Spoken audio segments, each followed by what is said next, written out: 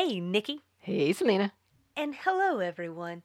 And hello, and welcome to the Sweet Tea and TV podcast. I was hoping you'd remember this time to say it, because now it's going to be in my head forever that we don't introduce our podcast. I tried to pull on my best NPR voice. It's not very good. I don't know what that was. I don't know what voice that is. I don't either, but I can't wait to hear it in Q&A. I'm sure I'll want to vomit afterwards, so I'm really sorry, everybody. We're going to jump right in, because I want to get to this Proust survey before we get into season 2, episode 6, Dashkoff the writer, because I'm not ready yet. So, let's start easy. I haven't looked Okay, I've looked at the questions. I don't know if these will be easy or not. So we'll just you tell me. Oh God, this one's terrible. Okay, which living person do you most despise? Oh my gosh. While you think, I'm going to do a little I already know the answer. Oh, you already know. I'm just trying to decide if I want to say it out loud. Oh, isn't that always the thing? Yeah, you go first. Oh, I didn't know that the filler would be an answer. So this will prove to you that I am trying really hard not to think of answers ahead of time, because I don't have one. Oh. Really. So first of all, I really hate the idea of despising anyone. Even though I don't like plenty of people. It's the word despise. You know, I get hung up on the words. No, I think words have meaning. They mean something. Mm. I think despise is a heck of a lot nicer than hate.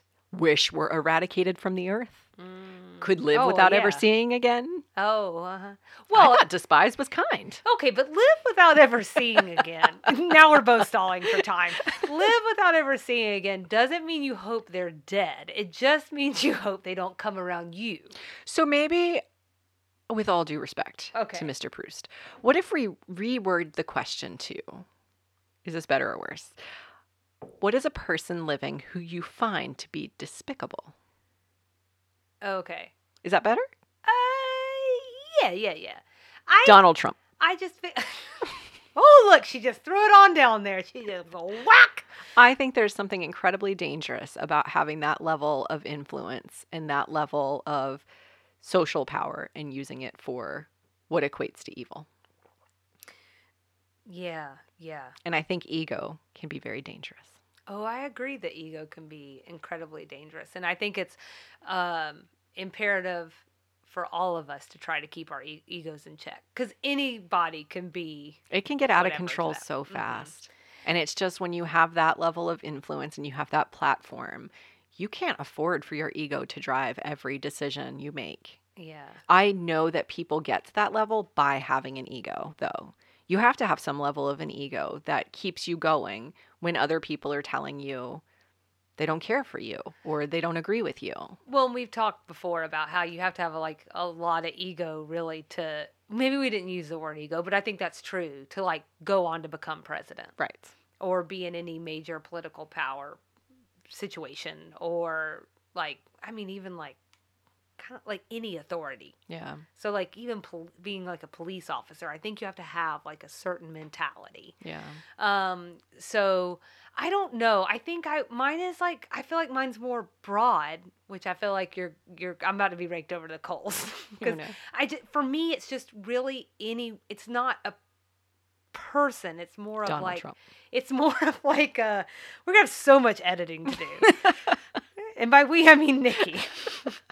For me, it's more of anyone who tries to put their power over on anyone else.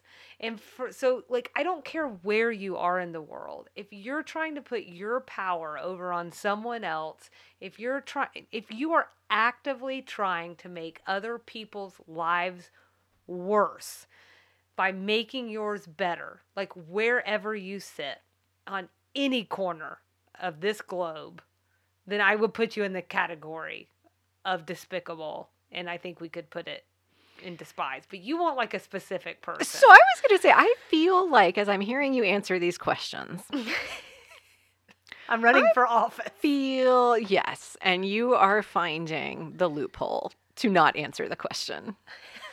You are finding very interesting ways of answering them without actually calling people out. Yeah. But I don't want to put you in an uncomfortable spot the way you do me weekly with these questions. So I'm going to be kind and I'm going to say, okay. I've got one. I've got one. That just like really, it's really anyone who tries to divide people, but I think this is a good example. This person grinds your gears. Like an Alex Jones type. Oh. These are the kinds of people I just can't understand or wrap my head around. Where you're clearly getting like a ton of like crazy sponsorships and you just, and this is what I'm talking about. Anyone who just like spreads hate and fear. And I just cannot stand it. So if you can put like any of these people in this like category, and for me, for some reason, it's just so like, all that rhetoric is so ridiculous and gets people so jazzed up and further divides like different pockets. Yeah. So that's a specific. To what end? I mean, to what end? It doesn't serve a useful purpose, which is, I think we're on the exact same page with different people. It's the same concept. Well, one person was on another person's show and I don't know. So yeah. What's question number 2 this week? We're just winning hearts and minds today. Thanks, Proust. No, I'm just kidding. Sorry. I'm just being honest. No, I think that's what this is about, is to be honest. And I just, like, I wanted to just give one example, but I will just say, seriously, if you fall in that line, then you are someone I have no use for. So I don't know if that's nicer or meaner than despise, but I just, like, I almost am at the point of, like, indifference, because I almost have to take, like, that kind of person and put them in a box. And that's hard for me, too, because, like, at the same time, it's really hard for me. I try not, one of the reasons that I don't appreciate this question, Proust, is because there's so much us and them everywhere right now.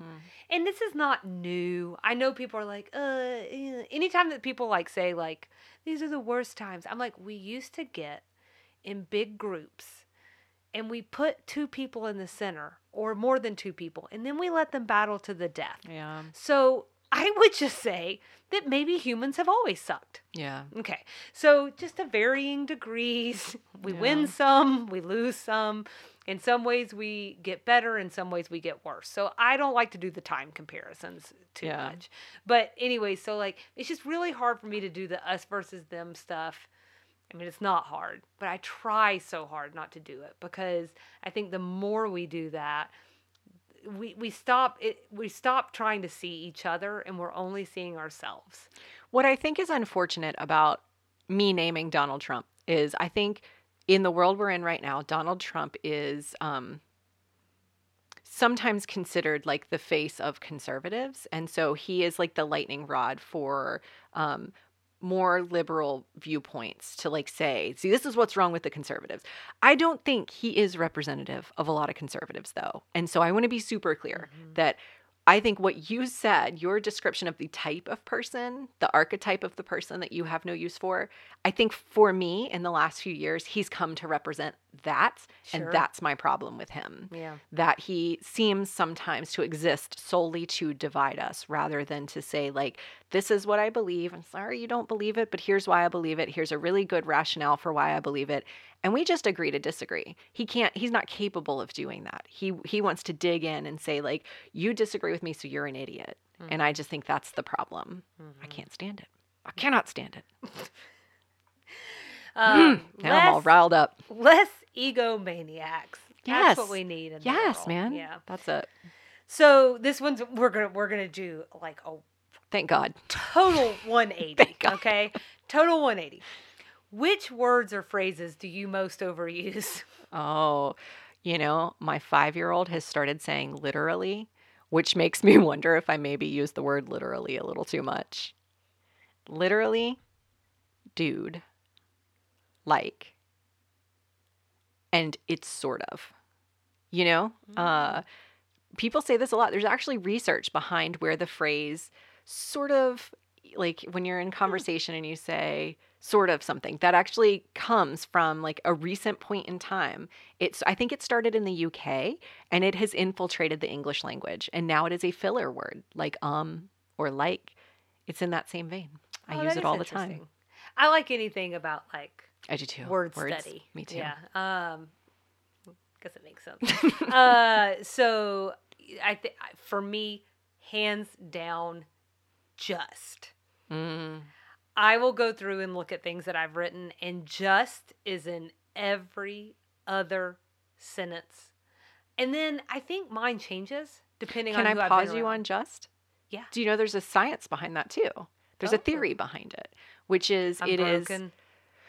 No, but I think it's something to be aware of. Okay. A lot of women use just, and it is a word used to justify your perspective on something. And so it's a defense mechanism for justifying how you feel. So it is, I saw something recently on this where they were saying, dang it, when you're at work, when you're use it there all the time in a business setting, and you say, I just think, take the word just out. You can probably arguably take out I think and just state it as a fact, because in your mind, it's a fact. And that is like, if you want credibility. So I think we should do X. Say, we should do X for X, Y, and Z reason. And take out the I think. That's a given. It doesn't add any credibility to you. In fact, what is more credible is standing behind your thought process. And just has become that filler word for, I just think whatever. And you can just take it out. That's interesting. I think we've talked about this off the air before, but when you say things like, I'm just going to be honest with you, it sort of implies unintentionally that normally you're lying, which isn't, well, it might be the case, because we learned in another episode that the average person tells 200 lies a day. It's true. But if we get away from that for a second, it just sort of implies that you're not normally honest. So it's like not a really good thing to say. But I do catch myself doing that one as well. And it also is a thing about like trusting yourself. I honestly never thought about, I'll be honest with you that way. And in recent years, I knew someone who says that all the time and starts sentences with, I'll be honest with you. And it was someone else, like kind of in that circle, who pointed out to me, like, you see that sounds like they're implying they're lying otherwise. And I was like, I've never thought that. I just sort of see it as like I see it as like a, like a filler, like a way to start a sentence. I never thought of that. So now I'm super conscientious about that one too. Well, when I came, so I just got home from vacation, and my mom and I were talking, and she was like, can I, like is one too, but she said to me, she said, you've said actually like a lot since we've started talking. And she was like, I'm worried that maybe you're doing this at work. And I was like, hey, okay. I'll worry about that. But I felt really bad. I'm really worried you're killing the English language with that word, so I'm going to stop you right now. Possibly. Oh, no. But it's because I was going to say part of mine is it sort of depends on who I've been around. Because if I'm around someone and they say words a lot, I might unintentionally pick it up, and then I'm saying it a lot. Yeah. So I think they were saying actually a lot. And then I brought it home with me. Oh, good. So, we're just a product of our environment. Aren't we? So that's a little better in terms of questions. It is. And I feel like this question is actually a really nice transition into this episode, which is all about a writer. Dash Goff, the writer, in fact. You're so much quicker than me, Nikki. Go on, take us into this episode. So the Hulu episode description for this one is, Suzanne's ex-husband, writer Dash Goff, turns up in her life just in time to announce that he is contemplating suicide. The IMDb description, Suzanne's ex-husband, novelist Dash Goff, is depressed because his latest book, Being Belled, has failed to sell to either the movies or TV or to go into paperback. This aired October 26, 1987. And for once, I have a reaction to the episode description. Oh. Like a strong one. Okay. So that IMDb description was a really good one. I really like that. Hulu's description says he announces he's contemplating suicide. He never said that. I know. It's my first general reaction. Okay, I was going to ask you, like, did I miss something, or were we watching two different shows? And I didn't find it in any of the cut lines. I feel like this is, not to be dramatic, but like, that's dangerous. He didn't say suicide is very triggering for some people. Right. So how did someone walk away with that? So I don't know why they said announces. Now, Suzanne seems to allude to the fact that he's considering suicide. She says, not that I couldn't give Dash a reason for living myself. That is the closest to a suicide mention that we get. Still not really. It's a little bit of a leap. Yeah. So I just had such a strong, when I first read this episode description, and actually somewhere, maybe like when we were prepping for season 2, we might have even said we're going to cover suicide this season. And I think it would have been based on this description. That's coming in another episode. Okay, thank God. Yeah. So I was like, this is like not what I would base that on. I was waiting for you to be like, Selena, you totally missed it. And blah, blah, blah, blah, blah, blah. So, okay, that is really weird. And then this is kind of not super relevant, but a subplot they left out is that Anthony's supposed to be writing a book report for school on The Great Gatsby. And that's relevant because, one, it's how he and Dash connect, but it's also the mechanism for bringing all the characters together at the end for their study club, which I feel like is sort of an important point in the show, in my opinion. Oh, that's going to like maybe inform a lot of comments I have, but yeah. Okay. Well, those are the 2 thoughts I had on the episode description. So this one was written by LBT. We have a different director this time. This is David Trainer. Mm-hmm. So this is, what are you trying to recall? Is David the one that, yes, like I can never remember. He did that 70s show. Okay. Yeah. Okay. In trivia, which is also relevant to this week's Extra Sugar, Dash Goff is played by Gerald McRaney, who winds up marrying Delta Burke in 1989. So this week's Extra Sugar is going to be all about their marriage. Mm-hmm. Well, not all about their marriage, but the marriage pieces that I could find. Okay. Looking forward to it. Can't wait to learn more. So we have a goof, which I'm going to admit, if Selena hadn't put this here, I would never have gotten this. Nehru was referenced as the president of India, but he was in fact the prime minister. That's a real highbrow. It led me to Googling the difference between a president and a prime minister. I'll just be honest with you. It's just another kind of democracy. You know what I'm saying? So general reactions. Well, you got my first one, which was about, wait, what was the suicide mention now? Really? Because my first one is, let's just get out of the way. I didn't like this episode. Oh yeah. The old standby general reaction. I had to watch it 3 times. We've mentioned before we watch these episodes a lot. Oh my God. Yeah, my don't like on this one. Oh, was the episode? I have some issues with it as well that we'll get into. But yeah, this was not a favorite for me. One thing that I wanted to say about Anthony, and okay, for the record, because Julia seemed very upset about Mary Jo doing any of that work. Maybe he'd have more time for his school report if he wasn't running everyone's personal errands all the time. Good point. That really bothered me. Good catch. Stop it's true. using Anthony. Justice. Hashtag justice for Anthony. Yeah. Free Anthony. Gosh. I don't want to skip over though, like whatever general reactions you had. I'm sort of starting to wonder if I'm all out of order on this one, and so I don't really care. I'm just going to jump right in. Yeah. Is Dash Goff based on someone? Is he an archetype of like a Southern author? Maybe. Like all of his descriptions of people in the episode were super sensual and like mildly creepy, and I wrote them down. Oh, yeah. I started writing down the ones that gave me the biggest heebie-jeebies and then realized I think I wrote them all down. Mm-hmm. So the entry in the book referencing Julia, his sister-in-law, former sister-in-law, but at some point his sister-in-law, she says, well, there was one passage about a woman who ran a perpetual temperature from cool porcelain to hot steel and could fan a fire with a quick sachet of her walk. So weird. That means he's like imagining her hindquarters bouncing back and forth. It's just weird. And now we're all imagining her hindquarters. Charlene, she was all cotton candy and pink champagne. Legs that stretched out for 5 or 6 miles. Poor sweet Mary Jo. What did she do to deserve this one? I would say that Mary Jo is part calico choir girl and part satin dance hall doll with amber eyes and a dash of Hellcat red in her hair. The kind of woman a man wants in his bedroom when he's sick and in his bed when he's not.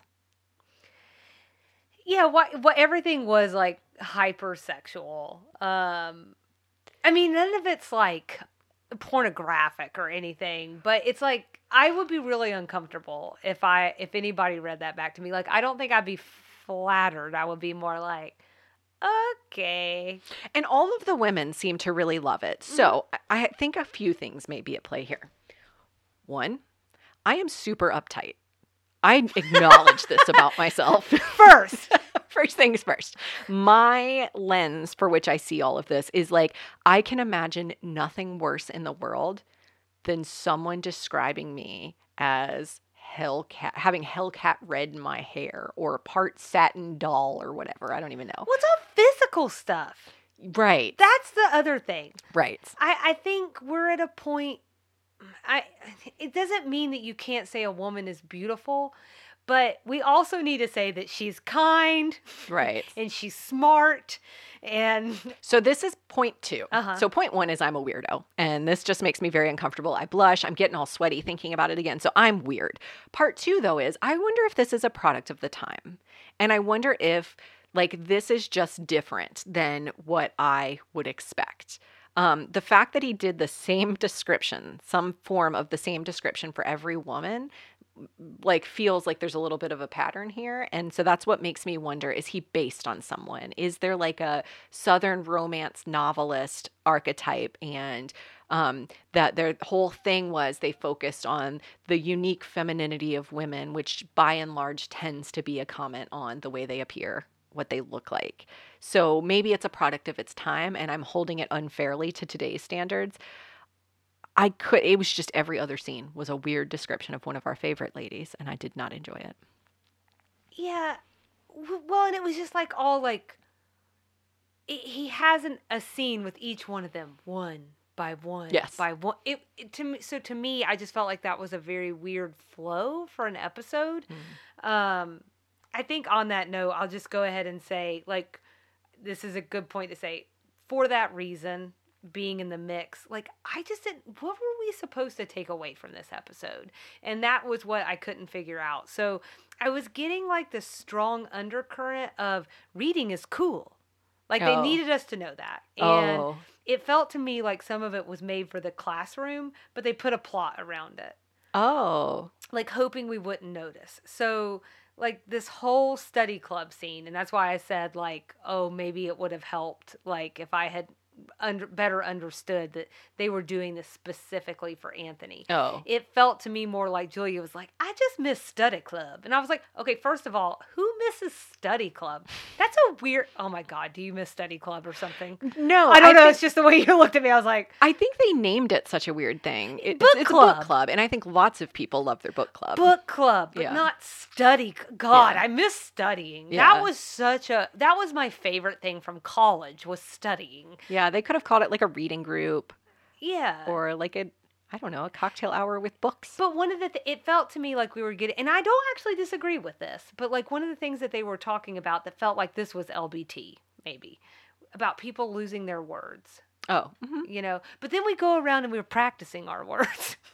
So, God, are we? I wrote one for you. Okay. Okay. Do you know how they sat there and they went around? They were like, I wish that had occurred to me. Well, I almost said something to you, but I then said to see if you wanted to do it too. Don't worry about it. It's okay. She was the kind of woman who could make a jingle that would stay with you all the day long, and had a voice like an NPR reporter that had you thinking, wait, tell me more. See, those are the sorts of descriptions I could have gotten behind. If he had talked about their unique attributes that they contribute to the world. If he had talked about like anything other than them being the kind of woman you want in your bed. Yeah. And this gets back to what you were saying. So this was one of my notes too. I'm going to play that description of myself to build up my self-esteem every night. Oh, good. I'm glad you like it.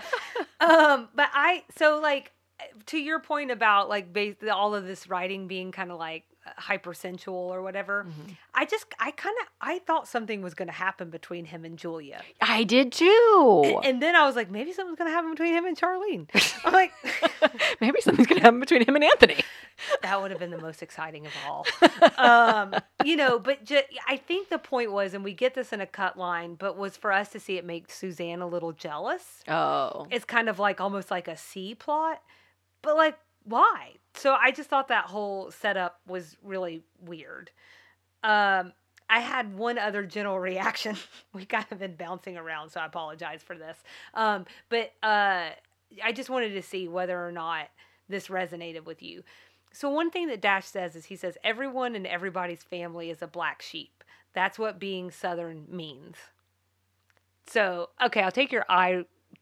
I don't even understand what it means. Yeah, I mean, so I think the whole black sheep of the family. Everyone's not a black sheep. There is one black sheep. There can only be one. There's just one. That's Uncle Al. He gets his own table. He doesn't get invited to Thanksgiving.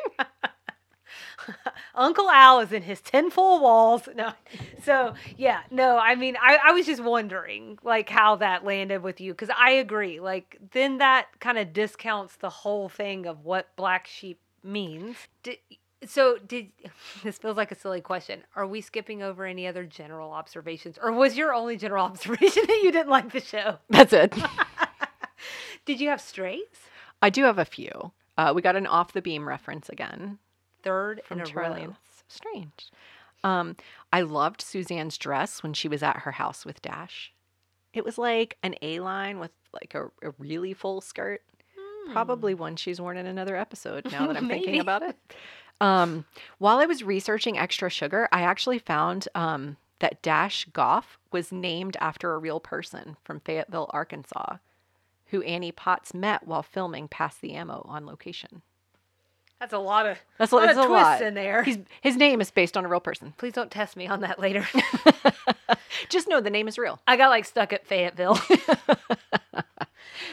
Too long didn't read. The name is actually based on a real person. Someone in the world is actually named Dash Goff. I mean, it's a good name. It is a great name. Yeah. I like the name. I'm not sure how I feel about the guy. And here's another reason why. So doesn't he kind of, let's pair this together with this whole idea that everything is over hyper sexualized or sensualized about all these women, right?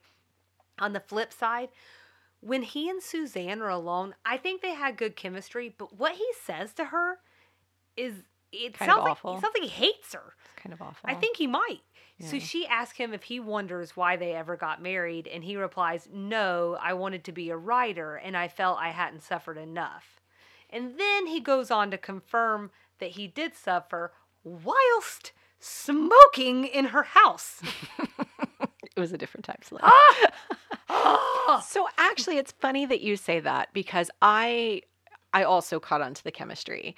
And I took that entire scene as him out kicking his coverage initially, going for someone who was out of his range, and then finding out that they just weren't good together. I didn't take it as him hating her necessarily. I took it as him saying these things to make himself feel better for it not working. Or just that maybe, like, you kind of get the sense that he's like a sad person he's a little maudlin. He's a writer. And so, like, a lot of that could be at play too. I think a lot of times because we are looking at something in just these really condensed short timelines and we don't get to spend a lot of time with him, that I thought not that she's coming off smelling like a rose or anything, but he just doesn't sound like a really nice guy. I thought he was being really witty when she was like, "You remember when you met me at the Pi-Fi kissing booth? He said, yeah, you had the longest line and the highest prices." And I just thought that was so funny. That is Suzanne. Like, that captures her. And I think it captures how different the two of them are. I think you like LBT. Yeah. But I also like Gerald McRaney like a lot. Me too. Yeah. Like a whole lot. And actually, I think just to be very fair, if anybody else had been in this role, like he was the only thing that made me like this at all. Because I do think he has so much charisma. I mean, he's just teeming with it. Yeah. Some of the lines in the books, I am still in strays. For everyone to know, I had a lot of strays in this one. Some of the lines from the book were just really bad. Oh. she was a woman who enjoyed littering, and for her, men were just as good as Kleenex. Hold on, before I put my foot in my mouth, how did you feel about that line? Oh no, I didn't love it. I disliked it so much. I'm having a thought in my mind as you're talking that it hadn't occurred to me before, which is it possible the book actually just sucked? Oh, yeah, I mean, maybe. But I don't know. The women went on and on about it. Yeah, so I guess that's, it's just one of those fun things that you get to ponder. Yeah. Because we never really get to read it. Yeah. I have this crazy example in my head, which is like, sometimes when they'll, like, I think that what they're really trying to do is they can't talk about sexual things on TV, so they'll whisper, like, sex acts, like, in somebody's ear, and you don't get to hear them, and they're like, oh, that's crazy. And I'm like, what is it? It's like, it's kind of like that, where you kind of get to, like, build up this mythology around it. But just about everything that they read from the book, I was like, ugh. Kind of sounds garbagey. It could have been partly their reaction too, though. So sort of like this idea, like sometimes when things are like so big in pop culture and like everyone is like having a moment about it, I automatically am like, it's going to be stupid. It's going to be terrible. Yeah. Meanwhile, I go all in. Not every time. I don't like to be left out. So I don't know. I just, I wasn't loving all of the little snippets that we were getting. But as I was having my thought that perhaps the book just really sucked, and that was sort of the point, was like, no, it really kind of sucked. No, I think LBT was taking it really seriously. That scene at the end where the women are standing, like the picture of them on the front porch, and then like the voiceover. She wants us to know that there's a whole thing, right? She wants us to know that words are really important. Yeah. And I just want to say, we agree. Agreed. Totally 100%. And you know what? We like a lot of your words. Yeah. And just not these. You were writing for somebody else. It wasn't even your fault. But yeah, I just, and then she probably really does have a passion for Southern writers. That would make some sense, right? I would love to understand this Dash Goff character more. He comes from somewhere. There is a reason she chose to make him a writer, to write this sort of stuff. Yeah. He's coming from somewhere. Yeah. Yeah, I think I do kind of want to look into it more. So maybe that's something we can check back in on. And when I QA this, maybe I'll write it down. Let's see how it goes. So this is maybe the third episode this season where it's implied that Anthony is like super young. Oh. Now of course I don't have the line where he for says that. he's too young to know Vats some Domino. Reference or something, and I'm like, I don't think so. So I don't know. Anyways, it doesn't mean that we don't play actors younger. I know that, but like his whole demeanor just doesn't even really seem young to me at all. He's kind of an old soul. So yeah, I don't know, but for whatever reason that's been sticking out. So I thought I'd share that. And then final scene between Suzanne and Dash. She's in the peach dress again. She wore in season 1, episode 2, episode 1 and 2 this season. I think we're up to like the 4th or 5th episode in the same dress, the same one. So it's a beautiful dress. Well, Kate Middleton has taken to wearing old dresses, rewears, if you will, because it's more environmentally friendly. Suzanne was just ahead of her time. You got it. That must have been what it is. I think I'm on day 4 of wearing this sweatshirt, so... Well, right. I mean, I should not say a darn thing. It doesn't fit with Suzanne's character. Right. That part feels really weird. Yeah. So, I've got one thing that I liked, and I think we've already covered it. Tell me more. So it's really going to be awesome. Very amazing. Just that I was excited because we've heard Dash a lot. Yeah. In season 1. And we've heard like some of things about him, but seen nothing. I was really excited just to see another X. Mm-hmm. And then I also love Gerald McCraney, and we've talked about that. So I was really excited to see him. And I did enjoy their scenes together. Samesies. That's the only thing that I wrote down that I liked about this episode was the concept of getting to meet another ex-husband. He could not have been any more different from Jack Dent, though. Like, they are two totally different people, so girls got range. Yeah. And it was kind of cool to see, like, these two the different types of, like, honestly, maybe she's onto something, that men are just generally attracted to her, all different kinds of men. And I think she likes messing around to see which one sticks for her. Well, and I think we also kind of got, like, that he obviously notices looks. Yeah, so, sure.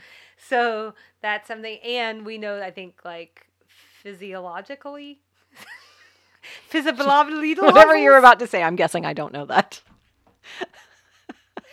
At your most innate level, like, men are visual creatures. Yeah. So testosterone-driven individuals are visual creatures.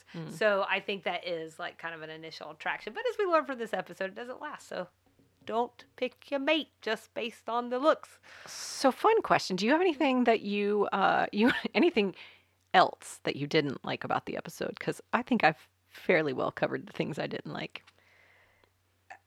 Okay. I just kept waiting this entire episode for something to happen. It never did, but we pretty much talked about that. You have already talked about and wrote down several of these, like, descriptions of the women. Mm-hmm.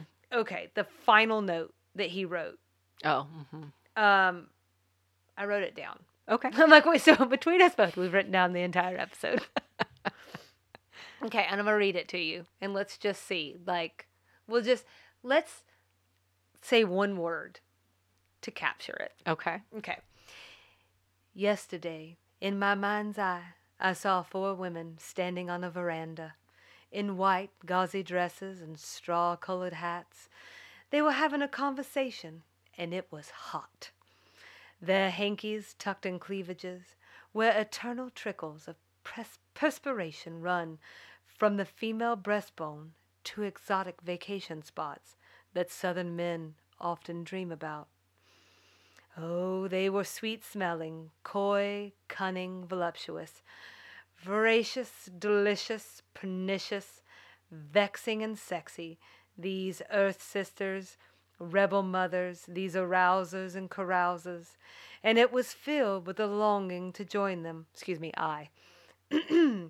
But like a whim of scarlet, they turned suddenly and went inside, shutting me out with a bolt of a latch, and I was left alone to pick up an abandoned handkerchief and savor the perfumed shadows of these women, these Southern women, this Suzanne, this Julia, this Mary Jo, and Charlene. Thanks for the comfort.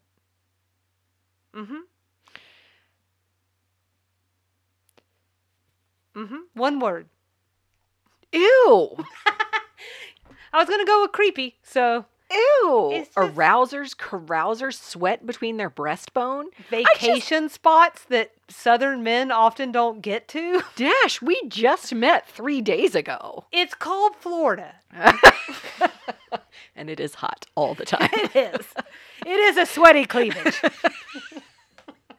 Florida, the sweaty cleavage of America. There's something to that. Oh my God. Let's just end it. Just pull the plug. Yeah, let's just go ahead and rate this sucker. Nikki, what'd you give it? I gave it 2 out of 5 stolen book reports. I didn't love it. Yeah. You know why. Yeah. Totally understandable. I did give it a little higher. Oh. Mm-hmm. Oh my. 2.5. Oh, here we are with the 0.5. I don't know. One day it's going to be like 2.37. Out of 5 unnecessary sexual metaphors. So, yeah, I don't know. We've talked that to death, so I'm good. Let's jump into the combination of either 80s, Southern, or unknown references. I'm going to save you some time. I only have references I had to look up or that we need to talk about. Oh, okay. So, no combos. Okay. Well, I will run through these other ones really quickly.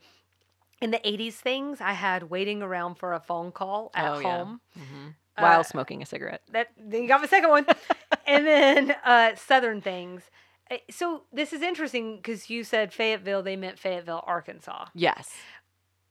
But he says he was in Fayetteville, but I think they were talking about Fayetteville, Georgia. That's because they were like, where have you been? What have you been up to? And he was like, he had been at Fayetteville teaching. That's what. I thought he was at like Arkansas University or whatever, Arkansas State. Oh, is that in Fayetteville? Oh no, I'm just dumb. And I thought we were getting a Georgia rep. Well, they are in Atlanta. That's true. So, okay. I think he was in Arkansas. Where the original Dashkoff is. Well, it's still a Southern reference. It's true. It is. Reference. So, Fayetteville. Just cut it there. Fayetteville. We get a lot about Southern characters. Yeah. So, I mean, that's a thing, right? This whole idea of like black sheeps and blah, blah, blah, blah, blah. Anthony's mention of the Southern Assemblies program. Oh. That's like a real thing. Hmm. And then let's go into your references. Take it away. What do we need to talk about? What did you need to look up? I had to look up the Weekly Reader. This is, Charlene says she used to read about Nehru in this. Mm-hmm. It was a weekly newspaper for elementary school children. The first issue appeared in 1928, and the magazine ceased publication in 2012 when it merged with Scholastic News. Mm-hmm, mm-hmm. I also had to look up the Schick Center. This is what Suzanne recommends. It could have been a whole extra sugar, don't you think? It really could. Mm-hmm. So Suzanne recommends this when Dash suggests that sometimes he drinks, which seemed like a little bit of an extra. Like it alluded to the fact that he's an alcoholic, maybe. So, so I found that it's a hospital called the Schick Shadell Hospital in Washington, the state, that's been open since 1935. And that's where they pioneered alcohol misuse treatment. The president and CEO of Schick Razor went there in the 1960s and experienced relief from his alcohol issues. And in turn, Schick ended up spending a lot of money to develop a lab to look into habit formation.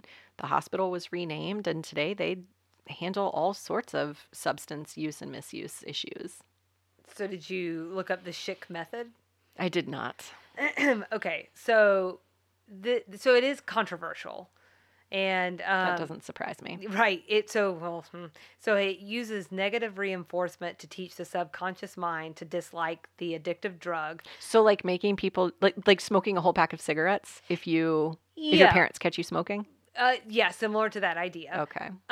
It's sort of which my grandparents did to my dad, actually. Funny. So sort of a twist on Pavlov's dogs. Okay. And so patients are confronted with the substances they are addicted to, while small electric shocks and drugs that induce nausea are administered. So yes, it's kind of like that, but cranked all the way up. And what I read is that, if memory serves here, is that it's really not that effective. So in addition to it being... Unless you're the Schick Razor guy. And so it is going to be effective for some people. Mm-hmm. But so these things still exist, and it sounds like would it be recidivism in this case? Anyways, anyways, your likelihood to lapse is still pretty substantial, especially for receiving electric shocks and nausea-inducing medicine. Mm-hmm. I actually also pulled a commercial. This one is for weight, actually. Oh, look, there I go with the actually. But yeah, because they expanded.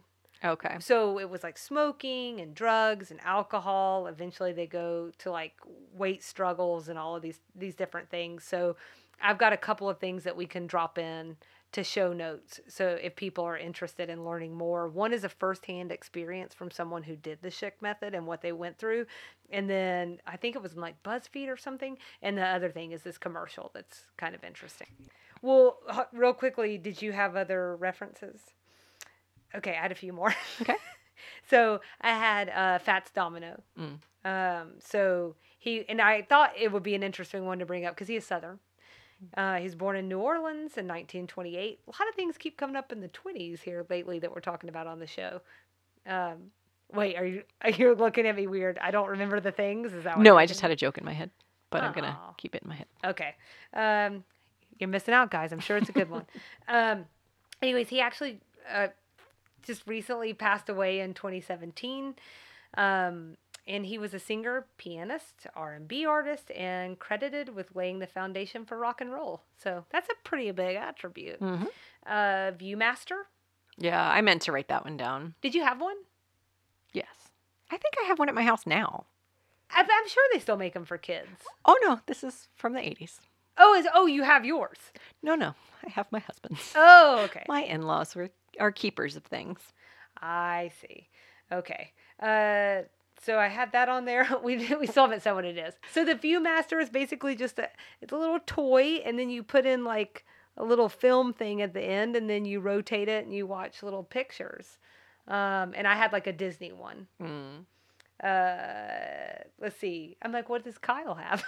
I don't remember. It's in a yellow Garfield plastic lunchbox at our house, and we've probably got like 20 or 25 films. I'll ask Landon what it is because he likes to sit there and look at it from time to time. It's a fun thing to look at. It is. It is cool. And it's like a really old toy, and I think that's interesting that it's still, like, your son still finds it interesting today, even with all the technology and everything that most people usually want to pay attention to now. So you go, Viewmaster. Way to have some longevity, you know what I'm saying?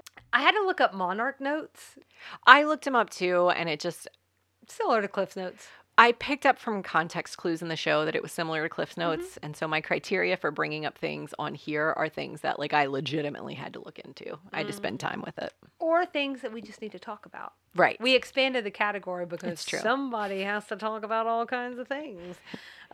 Twice Before Dawn is a book that's mentioned. It's not real. It's not real. Yeah. And I found it because somebody said, they didn't have to do the work. Somebody had already done this work, and they were like, it's not real. I was like, cool, check. But now y'all know, in case you were like, I got to read this Twice Before. You can't. You can't. You got to write it. Tell us about it. We read it. It sounds like it could be an interesting story. I think so, or too. a soap opera. Yeah, absolutely.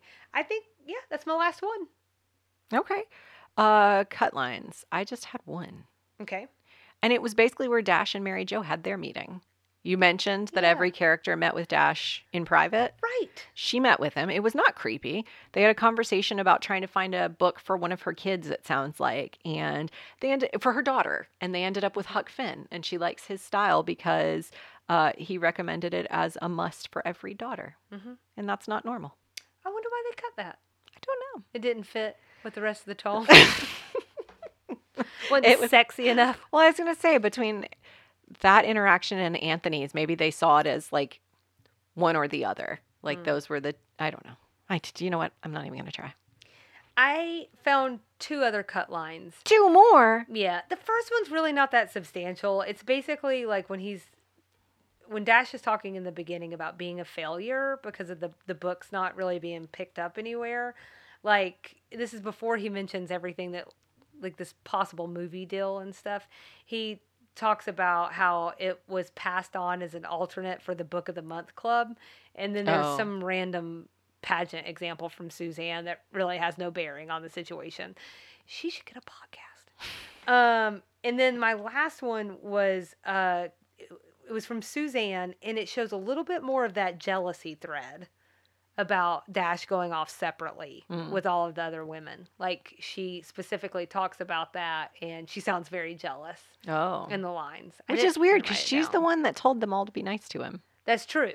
So, but I think that at least would have played up more on this idea of first he has a night out with Julia, then he has, like, it read almost like a joke or something, and like the different facets of a joke. Well, first this scenario has to happen, and this scenario has to happen. Oh. Or I don't know. That's it. You want to move on? Go to episode 7? Let's go to 7. Heart attacks. So we'd love everyone to follow along with us and engage. Instagram and Facebook at SweetTeaandTV. Email sweetteatvpod@gmail.com. Our website is www.sweetteatv, and as a reminder, that's where we put references, we put links to cool things. So check it out, because you can double check us and double check our work. Look into the Schick Center. Oh, I thought you were over there cussing. And hang tight for extra sugar. We're going to dive deep into the marriage of Delta Burke and Gerald McRaney. Well, I'm looking forward to it. I'm looking for it. I'm looking everywhere. All right. Okay. We'll see you around the bend. Bye.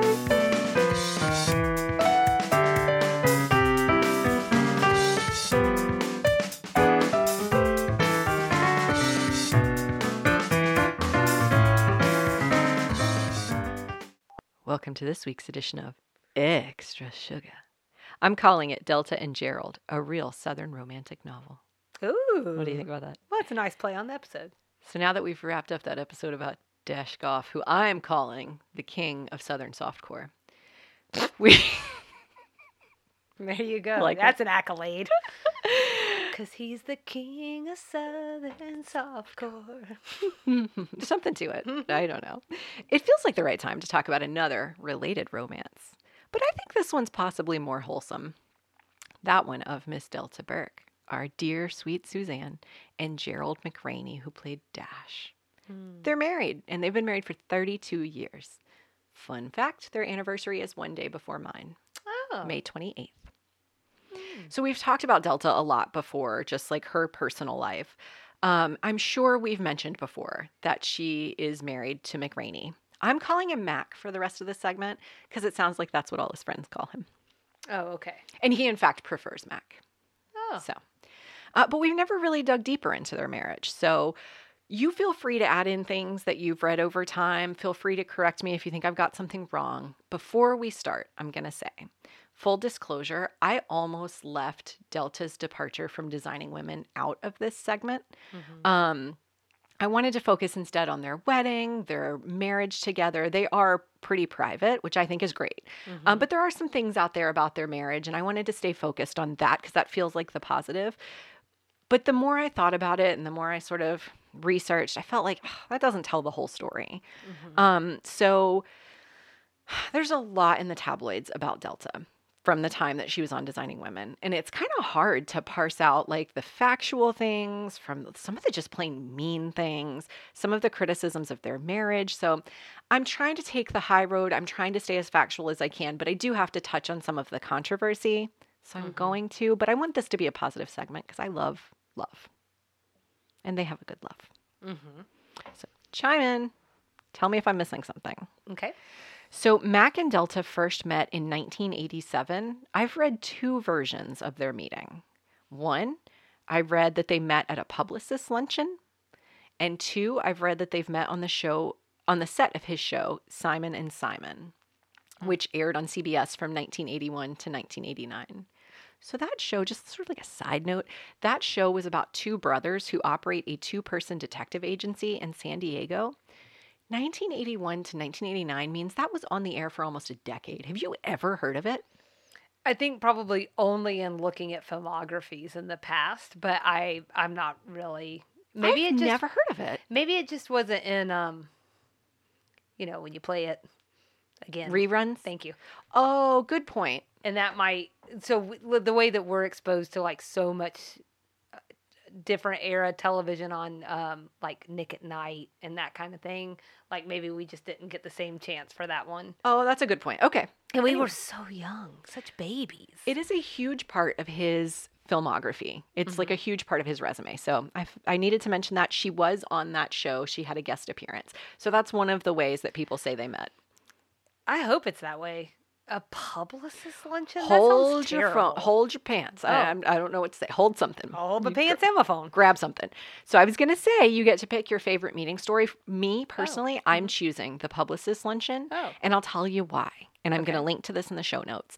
There was a People.com article that described them meeting at this Publicis luncheon, and it sounds electric. Like super romantic. Like imagine catching each other's eyes across the room, introducing yourself and hearing a glint of a Southern accent from one and a glint of a Southern accent from the other. And you realize, oh my God, we're in Hollywood and we're both Southern because he's from Mississippi. And so finding out you're both Southern and sort of bonding over that and then realizing you really like each other. I don't know. Read the article and then decide how you feel about things because it sounds super romantic. Okay. Anywhoosie, I digress. That year, after only... Okay, isn't that weird, though? I mean, it has to be that one then, right? Because that otherwise means that someone has taken the time to make up this romantic story at this luncheon. And that's just weird. So let's just decide it was there. I think that's a good bet. Now, I will say, what if she acted on the show, but they didn't have a chance to really interact? So they technically met on the show, but they didn't really meet until the Publicist Luncheon. Until they were making eyes at each other. So both are technically I don't know. Okay. I'm with you. I think the Publicist, you should read the article. It sounds really, and it might have even quoted them. So it seems more likely that's the... Anywho, that year, after only a few months of dating, she attended the Primetime Emmys with him. He was up for an Emmy for his work on Simon & Simon. Delta says he asked her to marry him on their second date. Oh, that's fast. Mac says, I wasn't going to let her get away. I already had competition. There were people asking her out on dates, and I was going to move in right away. I found a reference that says they got engaged at the restaurant Trader Vic's. Oh, really? Yeah, I think you know this about me, that I love that. I've been one time in my life, I've been to this restaurant. I love it. I just didn't realize that was like a chain. Thank you. Yeah. I'm glad that you have words today. There aren't very many left in the U.S. We have one in Atlanta. It's like a Polynesian style tiki bar kind of restaurant, but a little upscale. They have homemade peanut butter that's delicious. And also if you're into like Hawaii sort of tropical drinks, they have a very delicious drink menu. Peanut butter. Do you think it's because it's so hard to get to the island? Don't know. Okay. No, do you like that I got you a random question? I do. Okay. Trader Vic's, go there. If for no other reason than Delta and Mac got engaged there. And the peanut butter. And the peanut butter. Also, her ring was a 4-carat Tiffany ring worth at least $50,000. Wow. I was going to say that's really big, but it's not anymore, right? In the celebrity world. In the celebrity world. Isn't J-Lo's like 75 or something? It's ridiculous. It was when she was engaged. Was it? Well, I'm sorry, J-Lo. I'm sorry. Go on. I'm sorry. So rude. They're real people. What's a big deal? She's with Ben Affleck again. I know. So anyway, fast forward to 1988, the second season of Designing Women, and he appears as Dash Goff, her ex-husband, which we just covered. They finally tied the knot in 1989. It was Burke's first marriage. It was McRaney's third. So I thought this was kind of fun. His friends told him not to marry her because she was an actress. His rationale? Why not? They're the only people who understand this insanity. Yeah. And she does. If I'm on location and I don't call her until 2 o'clock in the morning, no big deal. She knows. If I come in a foul mood because I've had a problem with the script or the director or this, she says, okay, I'll listen to you. Just don't take it out on me and I'll listen to you. I found an article that said they got married at Los Angeles' Biltmore Hotel in the Emerald Room. I looked it up. It's pretty, but I really expected them to have like a really big Southern wedding on a old property or something. They didn't. They got married at a hotel. It does sound like there was an interesting group of people at the wedding. I think we've each read this before, but I cannot remember if we've said it on the podcast, that Dixie Carter was Delta's matron of honor. Some places made it sound like the entire cast of Designing Women was there, a lot of the crew. I couldn't really find anything super helpful on that, but it sounds like it was a family affair. Family being the Designing Women family. Well, and this would have been before problems had started. We'll get there. I also found a random article that said Tim Reed. Do you know who Tim Reed is? He was the dad on Sister Sister. Oh, okay.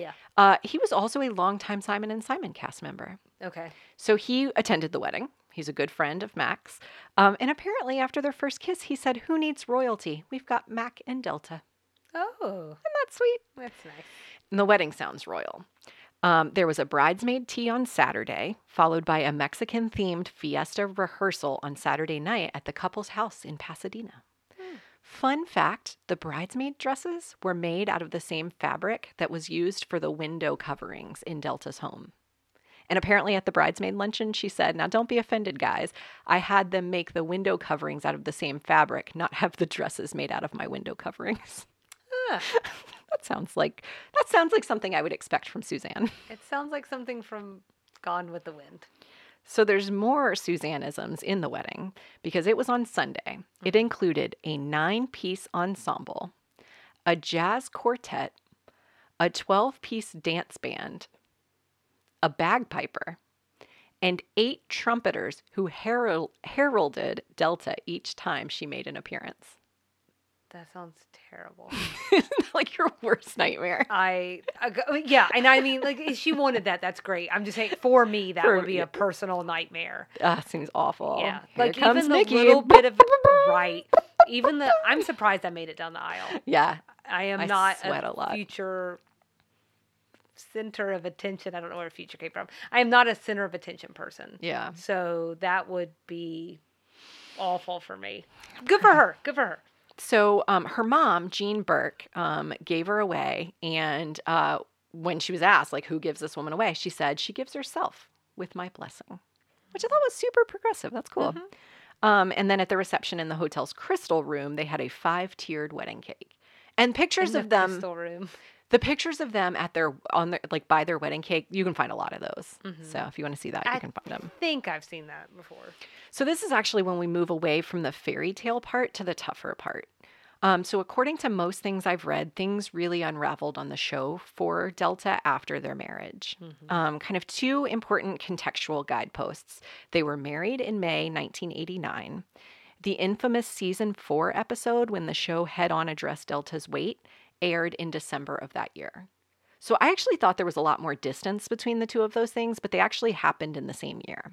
The reason that season 4 episode is important, we have not made it there at all, but it's because that's often pointed to as one of the darkest points in Delta's time on Designing Women. So in that episode, which is titled They Shoot Fat Women, Don't They?, the writers addressed the weight gain Delta had experienced and been ridiculed for in the press. So to this point, even though the tabloids were obsessed with her body and just like talking about it all the time, they hadn't addressed it on the show at all. She, according to things I read, and Delta said this herself, she gained weight pretty much consistently from season 1 on. She was just gaining weight most of that time. It fluctuated a little bit, but she had mostly gained weight, which was something that the press like really had a field day with. So after the episode, it was a milestone, and apparently that episode was so moving, it nominated her for an Emmy. She was the first cast member to be honored in that way because of that, her role in that episode. Then she started talking to the press. So she claimed the episode was her idea. LBT disagreed vehemently, and from there it just got messier and messier. Delta ultimately was written off the show before season 6. So I'm sure at some point we're going to cover all of that. The reason I'm bringing it into this segment about their marriage is because there's a lot of speculation that the way Delta's relationship with the show and her co-stars devolved had a lot to do with her marriage to Mac. So based on the things I've read, it sounds like 2 things happened. 1, he loved and supported her, regardless of her weight, which she says may actually have encouraged her to gain weight. Sort of like a test. You say you love me no matter what I look like. Let's see. Part 2 is he encouraged her, which may have fueled her discontent for the show by building her confidence. Something I read said like he actually made her feel so good about herself to the point of arrogance. So like she really believed she was the star of the show. So I found a 1990 Barbara Walters interview. This is the one Delta did, which was sort of almost like the nail in the coffin. She did it without telling the Thomasons and told her truth. And Mac is actually interviewed at the front of that episode. And he says, basically, that a man can be pushy and demanding, and he's considered exacting and a professional. But when a woman does it, she's a bitch. To me, that says a lot about the safety that Delta felt with him and maybe why he could have helped push her to get her due on the show. So basically she said, I am the star of this show. Like I'm doing these amazing things. I want my fair share. And she says in that Barbara Walters interview, I helped build this show as much as the Thomasons did. She wrote Suzanne and I brought Suzanne to life. And all I'm saying is I want my fair share. I want to be treated like an equal. I want to be treated well. And there were some bombshell claims in this interview. All of this is to say, 2 years after their wedding, she and Mac renewed their vows and no one from the Designing Women crew, not even Dixie Carter, attended. However, by the early 2000s, the cast members had reunited in a Lifetime reunion special, so we know that all ended okay. Right. And the Delta Mac fairy tale has definitely worked out. When he won an Emmy in 2017 for his work on This Is Us. So good. Oh my gosh, it was such a good role. So I want to end on 2 quotes that he said when he was doing press. So he said, as a man, I've had the love of the finest woman I can possibly imagine. As an actor, when she tells me something's good, I accept that I've done okay because she knows what she's talking about. When other people say it, it's nice. I appreciate the compliment. When she says it, it's real because she'll tell me when I suck too. She has no hesitation about that, so it's a good partnership for me. It keeps me towing the line. The second quote, I think the primary emotion that drove the Dr. K character, that's his character on This Is Us, was the loss of his wife and the loss of a child early on. All I had to do was imagine losing my wife. When I did that, the only problem I had was regaining my composure when a take was over. If I imagine losing Delta, I'm completely lost. And I really don't know how long I could continue doing this. Let me tell you, if Dash Goff had said any of those things, I would have swooned. Hard. So romantic. So sweet. So here's to Delta and Mac. 32 years and going strong. And this has been this week's Extra Sugar.